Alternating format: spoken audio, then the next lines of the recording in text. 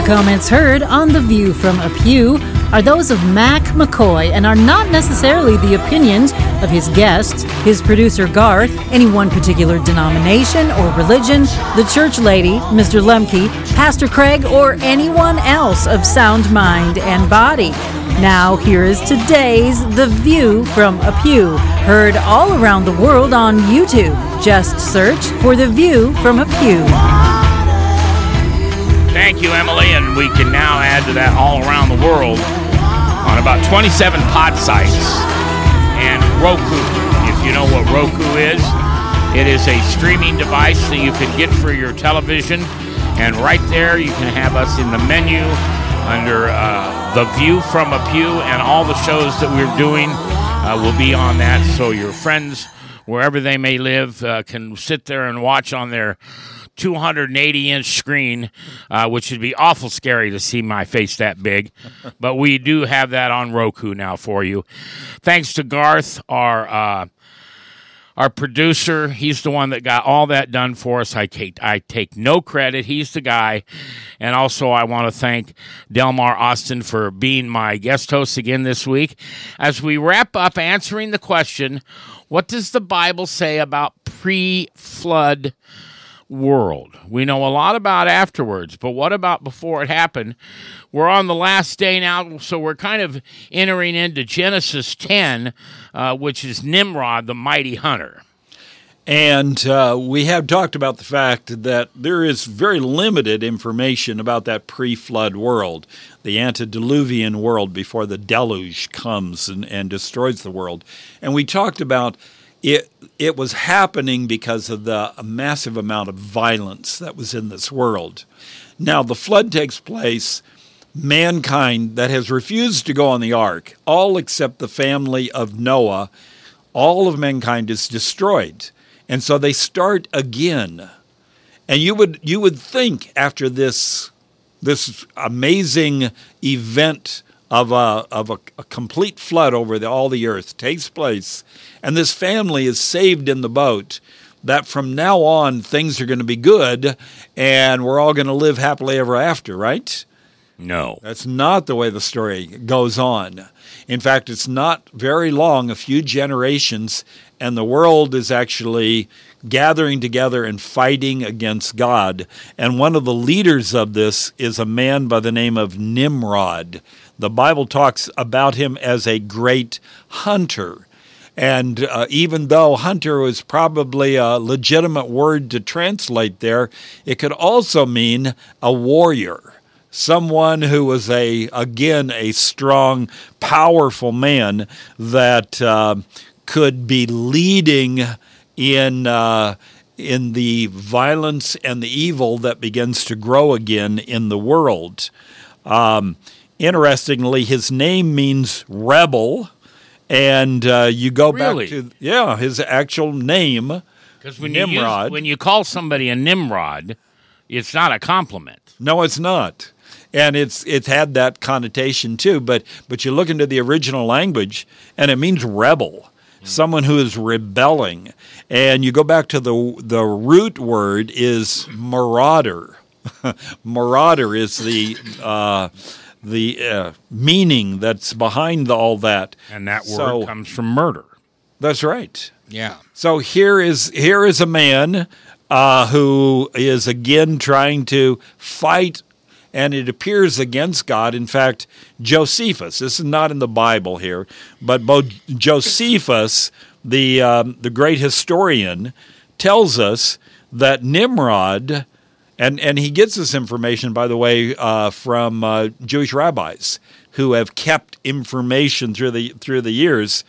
Nimrod wanted revenge against God for the drowning of all of those who died in the flood, all of those that were resisting God, fighting against God. And that's one of the reasons the Tower of Babel was built, in order that God could not send a flood that would be so high that everybody would perish. They could all climb up on the tower and be free from that. This wouldn't happen to them. So Nimrod is apparently one of the early characters after the flood who is trying to create this kind of resistance to God. And what happens at the Tower of Babel? God confuses their language. They can't talk to each other. They can't communicate. So what happens to them? They are scattered around the earth. Speaking languages that other people don't know. Yes. Languages that they are not, totally new languages that no one has ever heard before. And now they are going to different parts of the world. Yep. And it is part of what creates at least a level of peace in this world, because it's not just people fighting against each other all the time. They're going out into tribes rather than all being united together. But it's interesting looking at this period. It is showing us some things about how they're reacting to what happened at the time of the flood. And even though this is all comes from the family of Noah, it is really sad in a way, because most of the family of Noah have turned against God. And this opens the door for God to look for someone in this world. And God finds a man by the name of Abram. And Abram becomes the one that begins to have faith again, who begins to walk with God, who begins to follow God and do his will. Yeah, and Abram, of course, ends up being Abraham, and he's the father of Israel. Yes. And so we finally have someone who's going to be committed to God, but boy, is he going to be tested. Yeah. I think that today there is still a kind of a fascination with some of the ideas of the pre-flood world. All these great men of renown, all these great warriors that the Bible talks about, that lived during that time, that were very violent men. One of the things that still sells the best in the movies and comic books, whatever, is all these superheroes, right? Oh, yeah. Yeah. We a lot of people just get caught up in superheroes and all the different things that they do. That's not really surprising.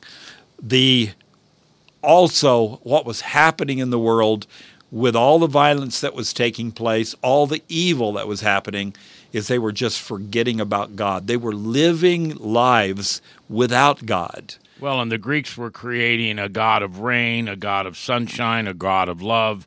So whatever you wanted, you could go to that particular god and supposedly get it from them. But it's not exactly the way it works out. And those gods were much more like man. Yes. But they had our same weaknesses, our same liabilities, and they shrouded, or they kept us from seeing a better view of a righteous and a loving God that were important for those that were following God. One of the biggest things today, I think, that we face in the secular world is the fact that in the secular world there's no place for God. There's no real place for understanding how he's worked in this world. And, among those who don't believe in God, the flood story, it's interesting, most of the people that don't believe in God, they don't believe in that flood story either. They don't believe that time came when they had to make up their minds. They had to choose whether they were going to know God and follow his ways or not. Well, it just kind of shows that God's in control, and he loves us, and he wants the best for us, but we're his. And if we don't follow him and worship him and do what he asks, we're not going to be in the picture anymore. Yeah. And that's our decision. So, we are living in a world that is becoming more and more violent all the time. Now, those that work with statistics will tell you that we're actually have less and less chance of actually dying individually from violence as far as percentage of chances. But the thing is, the number of violent deaths in the world is still increasing. Oh, yeah. Yeah, that is, and I believe that's the way that God counts things. God sees the number of lives that are being lost in this world, and we have all sorts of ways of taking human life today, and people are losing their lives, and it's a clear sign that we're getting close to that time that Jesus talked about when he would return back to this earth again. Yeah, it just seems so unbelievable that the whole world seems to have turned against America and against Israel. And we have been allies since day one, but it's just not going very well. And most of our allies are, we don't want to talk about this. Don't take a call from Biden. Don't take a call from anybody in America that's trying to end this war that Hamas has started. Well, we're definitely living in the times the Bible talked about, that the Bible prophesied about, and how things were only going to become more violent before Jesus returns again. As it was in the days of Noah, so shall it be in the days of the Son of Man. All right. Would you close us with a Thanksgiving week prayer and help us to all remember what we're thankful for, Pastor? Let's do that. Father in heaven, I want to thank you very much for your word, which continues to bring about conviction into our lives and into our hearts. Father, we see what the devil has done and how he has turned so many hearts of people away from you, and how the world has become evil, how the world has become violent, and what you did in history to bring that to an end. Father, we pray that you will continue to show this world and help our lives to make a difference so that others can know more about your love. Thank you, Father, for all the blessings we have today. In Jesus' name. Amen. Well, and I want to thank a lot of people who make this program possible year after year after year. The View from a Pew is now in its 14th year. And that's since Jesus mugged me. You can take it all the way back to 1994 when we started talking about faith and values on secular radio. And we caught a lot of heck for that back then, but it was the hound of heaven coming after you and coming after me and trying to teach us how good it is to follow him, the one who claims us, the one who saves us. Thank you especially to DivineTruthChristian.com. They are a Christian bookstore that does have brick and mortar here in Omaha, Nebraska. But online, you can order anything you want. And here's what's cool. When you get ready to place your order, one of the family that owns Divine Truth will come on the phone with you, and you'll actually have good old-fashioned customer service. So thanks to DivineTruthChristian.com, and thank you very much for listening. Christian Store, where you'll find more.